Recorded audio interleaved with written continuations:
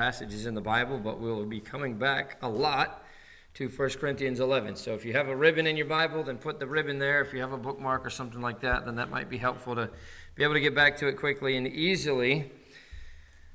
We've talked a lot about this idea of standards and convictions, and I've laid a lot of the foundation, a lot of the groundwork, and I'm not trying to beat a dead horse, but I want to make sure that we understand what we're going to talk about here tonight, what we're going to talk about going forward from tonight. But I want to make sure that it's something that we're doing, not because I'm saying that it has to be done, but because we understand it from the Word of God.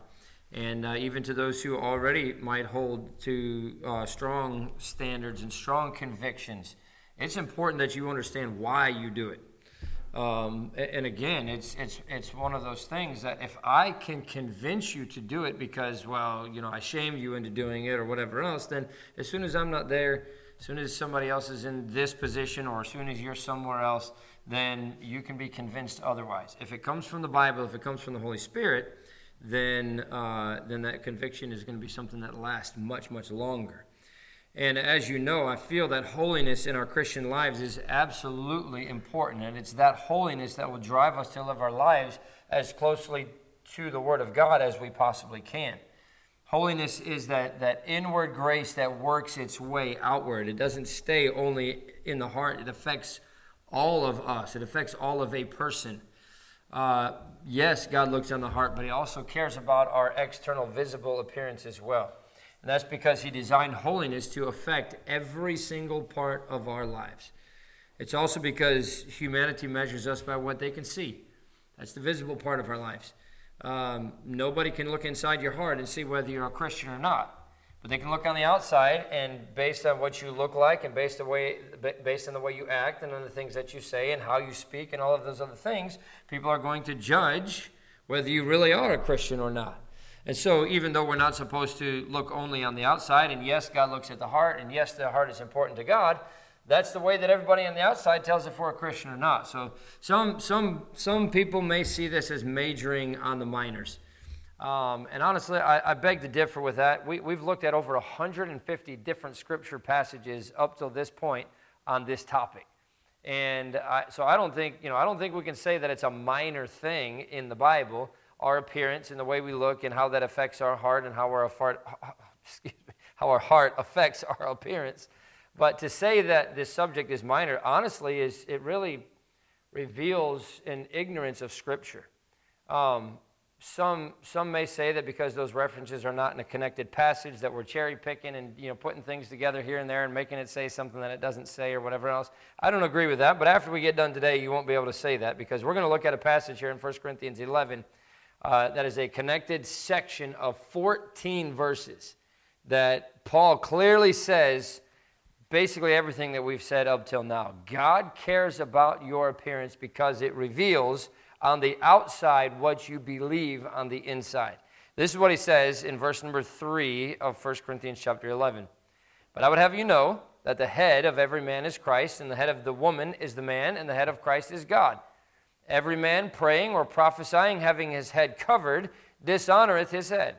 But every woman that prayeth or prophesieth with her head uncovered, dishonoreth her head. For that is even all one as if she were shaven. For if the woman be not covered, let her also be shorn. But if it be a shame for a woman to be shorn or shaven, let her be covered. For a man indeed ought not to cover his head, forasmuch as he is the image and glory of God, but the woman is the glory of the man. For the man is not of the woman, but the woman of the man. Neither was the man created for the woman, but the woman for the man.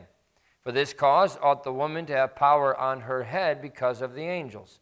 Nevertheless, neither is the man without the woman, neither the woman without the man in the Lord.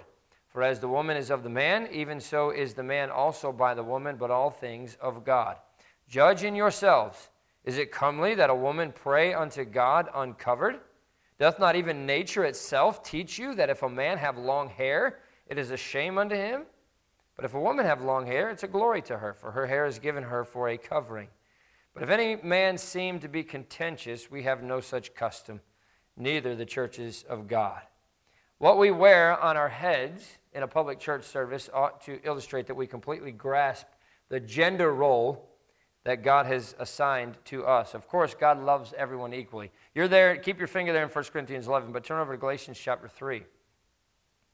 There is no scripture passage that indicates that God loves one gender more than he loves another. He doesn't love men more than he loves women. He doesn't love women more than he loves men.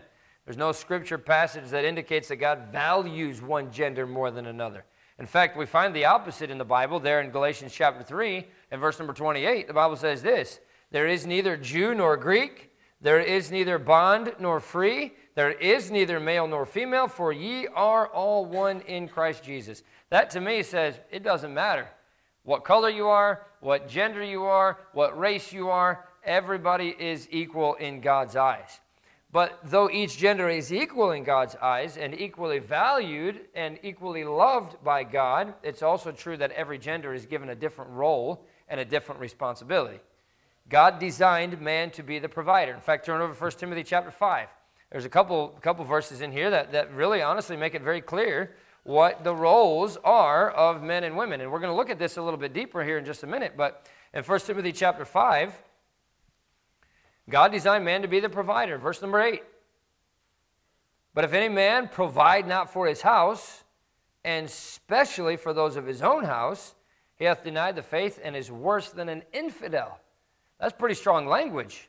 But he's saying that's the responsibility of the man. God designed women to be the homemaker. We have just a couple verses later in verse number 14. I will therefore that the younger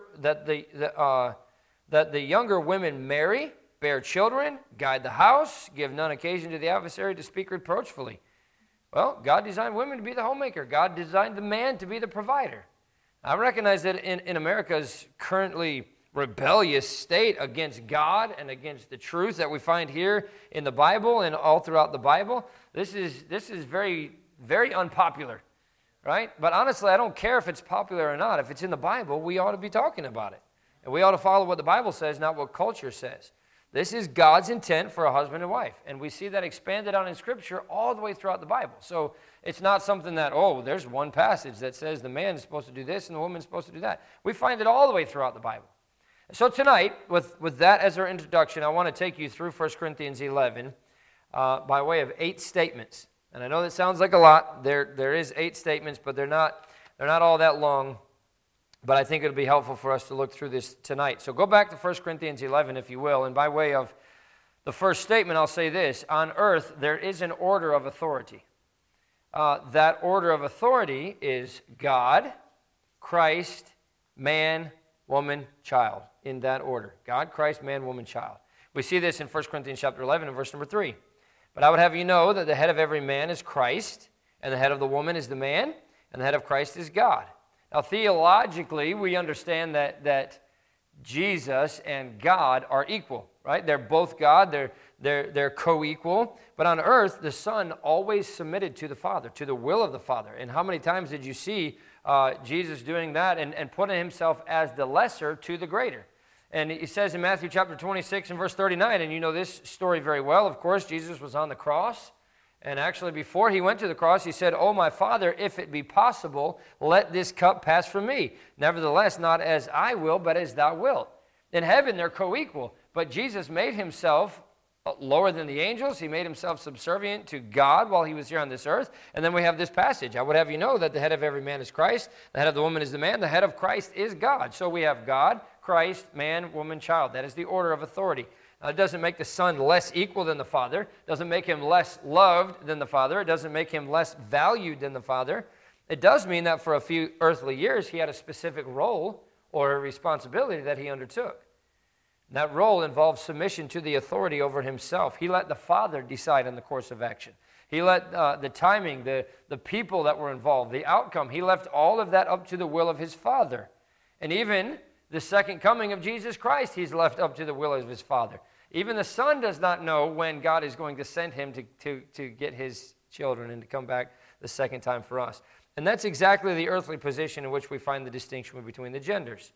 Men and women are of equal value, they're of equal worth, they're equally loved by God, But repeatedly in the Bible, the woman is called to submit herself to the man, just the same way that the man is called to submit himself to Jesus Christ. On earth, in the home, the man has the authority over the woman. Here's the second statement, and if you will, go to 2 Samuel chapter 15 before we come back to 1 Corinthians chapter 11. For the man, his role as an authority over the woman is publicly demonstrated by an uncovered head. And we're going to see that in 1 Corinthians 11 in just a minute. But this is honestly the exact opposite of our American culture, right? When we remove our hats to show respect. And honestly, we should do that. In biblical times, people covered their heads to show respect, to show submission, to show humility, to show sorrow. We see an example of that in 2 Samuel chapter 15. Absalom had just come in and taken over Jerusalem, and David, not willing to kill his own son, decided that he was going to flee. And so as he fled Jerusalem, we pick it up there in verse number 30, and David went up by the ascent of Mount Olivet and wept as he went up and had his head covered. And he went barefoot, and all the people that was with him covered every man his head. And they went up weeping as they went. It was showing that submission. It was showing that humility and that sorrow. I won't ask you to turn over there, but we see the same thing in Esther. In Esther, you have Haman and you have Mordecai, and of course they, because Haman was so bitterly opposed to the Jews and to Mordecai, it was utterly humiliating to him when the king told him, hey, I want you to put my robe on Mordecai, and I want you to put him on my horse, and I want you to be the one to lead him through the streets. And in Esther 6, verse 12, and Mordecai came again to the king's gate, but Haman hasted to his house, mourning and having his head covered. So a covered head is an indication of submission. An uncovered head is an indication of authority. Man is made in the image of God to exercise authority as God exercises authority. Back in 1 Corinthians chapter 11, an uncovered head on a man's part shows his grasp of this. Verse 7. 1 Corinthians 11, verse 7. For a man indeed ought not to cover his head, for as much as he is the image and glory of God. But the woman is the glory of the man. So we say, for the man, his role as an authority over the woman is publicly demonstrated by an uncovered head. Now follow with me, because we're going somewhere with this. Number 3, and this is a very short point, because really it's just saying the exact opposite of what we've said in number 2 about the woman. For the woman, her role as follower to her man is demonstrated by a covered head. And so this is naturally the complete opposite of what the man does. He is in authority, she is in submission. His head is uncovered, her head is covered. Verse 5. But every woman that prayeth or prophesieth with her head uncovered dishonoreth her head, for that is even all one as if she were shaven. Brings us to number 4. If a man appears before God with his head covered, or a woman with her head uncovered, they are indicating a basic ignorance of or a rebellion to God's earthly order of authority. Sometimes it's just ignorance. Now, ignorance is not an excuse, but sometimes the reason somebody does not do something or the reason somebody does do something is because of ignorance. They don't know any better. They've never been taught. They've never studied it. They've never learned it, whatever. So they're either ignorant of God's ordained gender roles or they are in rebellion to them, which in a lot of cases, that is the reason why. They're in rebellion against God in relation to those gender roles. A man is not supposed to cover his head in church because he's representing God as an authority. And again, verse 7, for a man indeed ought not to cover his head, for as much as he is the image and glory of God. A man at church stands publicly in the place of God, and so he does not represent submission. He does not represent humility on his head by covering it. No, he leaves it uncovered. He's the leader. And his uncovered head publicly says he understands and believes that. He's demonstrating that he accepts that God has called him to be in a position of authority and in a position of leadership. If he does the opposite, covering his head, then the Bible said that he's shaming his own head, which is Jesus Christ. Look at verse number 4. Every man praying or prophesying, having his head covered, dishonoreth his head. What's his head? His head is Christ. Right? So if a man, that says, every man praying or prophesying, having his head covered, dishonoreth Christ, dishonoreth his head. On the other hand, a woman is not supposed to cover her head in church. That's because she's supposed to publicly symbolize with her head that she understands her position or role is one of submission to authority. to her authority, to her man. And if she does the opposite and uncovers her head, then she's bringing dishonor to her authority, to her leader, to the man. Verse 5, but every woman that prayeth or prophesieth with her head uncovered dishonoreth her head. Who's her head? Her husband. For that is even all of us as if she were shaven, all of one as if she were shaven. Brings us to number 5. This covering and uncovering refers primarily to long and short hair, although it does not forbid hats or veils in this context. And I say that because there's a lot of churches who would say that a woman has to have her head covered with a veil in church. And, I'm not going to argue with a woman who wants to cover her head or have a head covering in church, but I don't believe that the Bible in any way instructs women to do that. Their hair is their covering. And we see that very plainly in verse number 5. But every woman that prayeth or prophesieth with her head uncovered dishonoreth her head, for that is even all one as if she were shaven. For if the woman be not covered, let her also be shorn. But if it be a shame for a woman to be shorn or shaven, let her be covered. Well, clearly Paul is referring to her hair and the length of her hair, right? And I think that, so I'm only bringing that up by way of making that explanation, because that comes up a lot of times. Well, why don't we cover our heads in church? The Bible pretty clearly says that our heads should be covered. Well, I think it does say that, and it's very clear that it says that, but I think very clearly Paul is not talking about having a head covering. He's talking about having your head covered with your hair and your hair length. And it makes that pretty plain there in verse number 6. Which brings us then to number 6. Short hair on a woman and long hair on a man publicly indicate either ignorance of or rebellion against God's earthly order of authority and his ordained gender roles. And that's kind of where we're bringing all of this to a head, if you will. 1 Corinthians chapter 11 and verse number 13. Judge in yourselves, is it comely that a woman pray unto God uncovered? Doth not even nature itself teach you that if a man have long hair, it's a shame unto him? But if a woman have long hair, it's a glory to her. For her hair is given her for a covering. And again, that's pretty plain to me that that's exactly what Paul is talking about. Not coming and putting a veil on your head or some kind of bonnet on your head or something like that. He says very plainly that it's the hair that's given to them for a covering, and it should be there as a covering. It should be long. Now, the devil loves to pervert the difference between the genders and also to tear down the gender-specific roles. And I think, honestly, one of the reasons why our country is in the condition that it's in is because we have completely rebelled against everything we find in the Scripture. And one of those, very plainly, is the role of genders. This issue of dress standards is bigger than just a modesty issue. I agree with a woman who says that they can be modest in their pants more than a woman who's in a tight or a short skirt. I agree with that. There are pants that are more modest than some skirts out there, depending on how tight they are, how short they are, how they're worn, and everything else. And the large majority of pants that are being produced for women are not even close to modest today. And modesty is a big part of that issue. But the issue is modesty and distinction. The issue of women wearing pants or skirts is not only about whether or not it's modest. That's a big part of it. But it's modesty and distinction.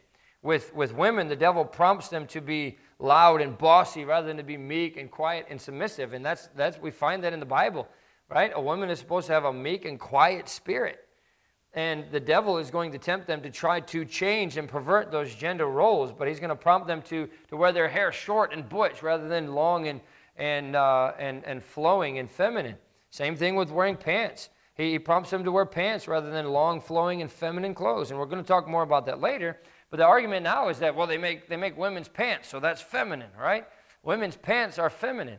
But even society still knows the distinction between men and women's clothing being pants for men and dresses or skirts for ladies. And you don't have to look any farther than a bathroom sign in just about any restaurant that you go to. They still, if it doesn't say men and women on it, they have a man in a pair of pants and they have a woman in a skirt, right? How many times have you heard somebody use the phrase, she definitely wears the pants in the family, right? That's not coming from somebody that's preaching it in church. That's somebody that says, hey, the man wears the pants, but obviously she's acting like the man in the home, right? People say that often, listen to any secular person say that. Society is desperately trying to change the gender roles, but the gender roles are still alive and well. And our hair and our clothes ought to make that distinction. With women, the devil's going to prompt them to do those kind of things. With men, the devil prompts them to do the exact opposite. He's going to prompt them to be meek and quiet instead of being the authority in the home. Right? Now, you don't have to be loud and bossy and be some, macho man and flexing your muscles and, running around tearing stuff up just to prove that you're the boss. But you need to be the authority in your home, right? And you need to stand up when your wife and your children are going against the Word of God. That's your responsibility in the home. And where your children and your wife are not going in the direction that they should be going, that lands squarely on your shoulders. And again, the wife has to give that authority to the man, right? I tell my wife what to do as long as she gives me permission to tell her, right? That's the way it works in a lot of houses. If my wife gives me permission to tell her what to do, then I'll tell her what to do. But other than that, I'm just going to kind of sit back there, and I don't want to rock the boat. But listen, that's the gender role. Is it easy to always be the one that has to put your foot down? Not necessarily. For the wife, is it easy to be the one that always has to submit? Not necessarily. But that is the role that God gave. God gave the man the role of authority, and he gave the woman and the wife the role of submission. But he's going to prompt men to wear their hair long in rebellion rather than short and in conformity with his word. That was clearly the goal during the hippie movement. Now, I wasn't alive during the 60s and the 70s, but I've looked back at a lot of it, and I see it, right? The 60s and the 70s was all about rebellion. Rebellion against God, rebellion against the government, rebellion against society, rebellion against everything we could possibly rebel against. And what did all the men do? I shouldn't say all, but what did a lot of the men do? They grew their hair out, right? And they had this long flowing hair because they were going to be rebels. Why did they grow their hair out to be a rebel? Because doth not even nature itself teach you that if a man have long hair, it's a shame unto him? Nature. I'm going to rebel against nature too, and I'm going to grow my hair out long. Right? The devil hates God, and he wants the opposite of what God wants. It's not rocket science. Well, okay, but how long is long and how short is short? The Bible doesn't tell us that, but my answer has always been that wear your hair in such a way that it's clearly one or the other. Right? A man ought not to have hair that's going down past his collar and all that other stuff, and where you could say, it's kind of long, but not really that long if you're talking about a woman that has hair down the middle of her back. Right? And the woman said, well, it's kind of long, but it's really not. It's kind of short, and, either way. But, hey, I think my standard is that for men, the hair ought to be off the collar and off the ears. And if your hair is off your collar and off your ears in that format, there really can't be any question that it's short. Short hair on women, long hair on men, publicly indicate either ignorance of or rebellion against God's earthly order of authority and his ordained gender roles. That's number 6. Number 7 is this. The gender role concept is not to be abused by the man. We see this in 1 Corinthians chapter 11, verse number 11 and 12. Nevertheless, neither is the man without the woman, neither the woman without the man in the Lord. For as the woman is of the man, even so is the man also by the woman, but all things of God. God knew very well the tendency of authority to be overbearing. Right? Man has a role as an authority, but his heart is still desperately wicked. And even in embracing that role, the devil can pervert the man away from servant leadership into this dictatorial, abusive leadership. And that's not the way that God intended it to be. There's just an unlimited number of examples of this. And that's why Paul balances his explanation of and call for clear gender roles by reminding the man in particular of the larger picture, right? Both men and women are equally loved and equally valued before God and in the sight of God. Both need the other in order to fulfill and complete each other in a good marriage. Both are completely dependent on God, and Paul makes that very clear. Yes, God gave the man the position of authority, but there's also a lot of responsibility that comes with that authority. And it's not just, you're going to answer to God for what you do in your home. That's a big part of it.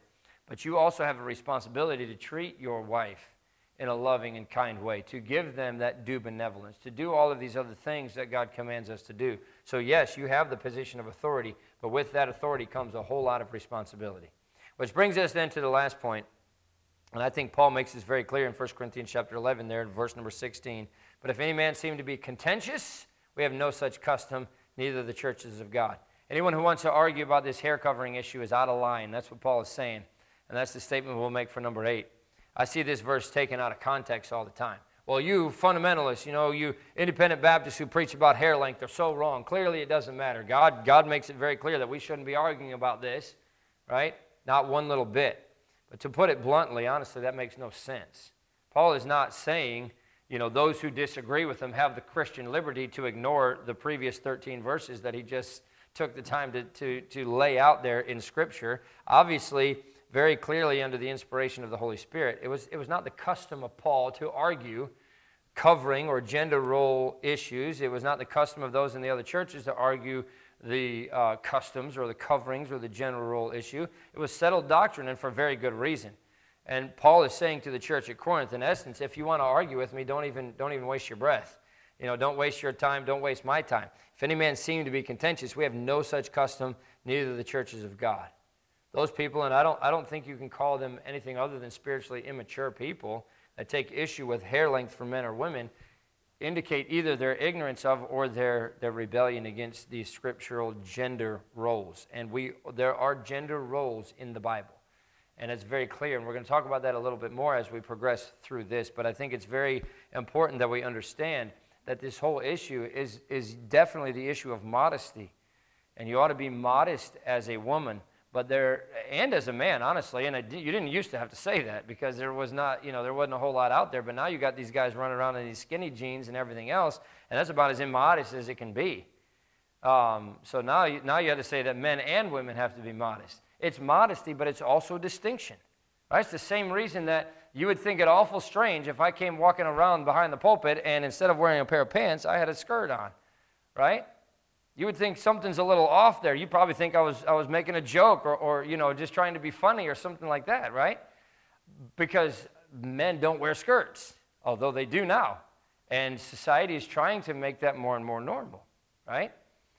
Just because society says that, well, it's okay for women to wear pants does not mean that those gender roles and that those gender-specific things have been changed in the Word of God. Let me say this as we close.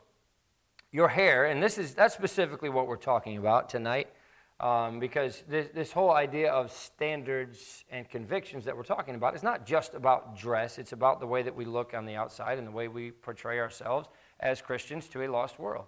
And our hair has a lot to do with that. And so your hair says it for you. Without saying anything audibly, that's the voice of your hair. It's the public, visible expression of your inner belief. As a man, you have to understand that your head, Christ, on this earth, you represent him. You represent your head. You're a leader in authority. You say that silently every time it's silent, but it's visible every time you come into church with your head uncovered, right? As a woman, you have to understand that you are in humble submission to your earthly head, your husband. You say this silently, but again, very visibly in a public church service with your long hair. What does your hair say publicly about you? That you understand and obey God's earthly authority and gender roles that's been assigned to you, or that you're in rebellion to him on that matter. The condition of our visible appearance is a direct indication of the state and the condition of your heart.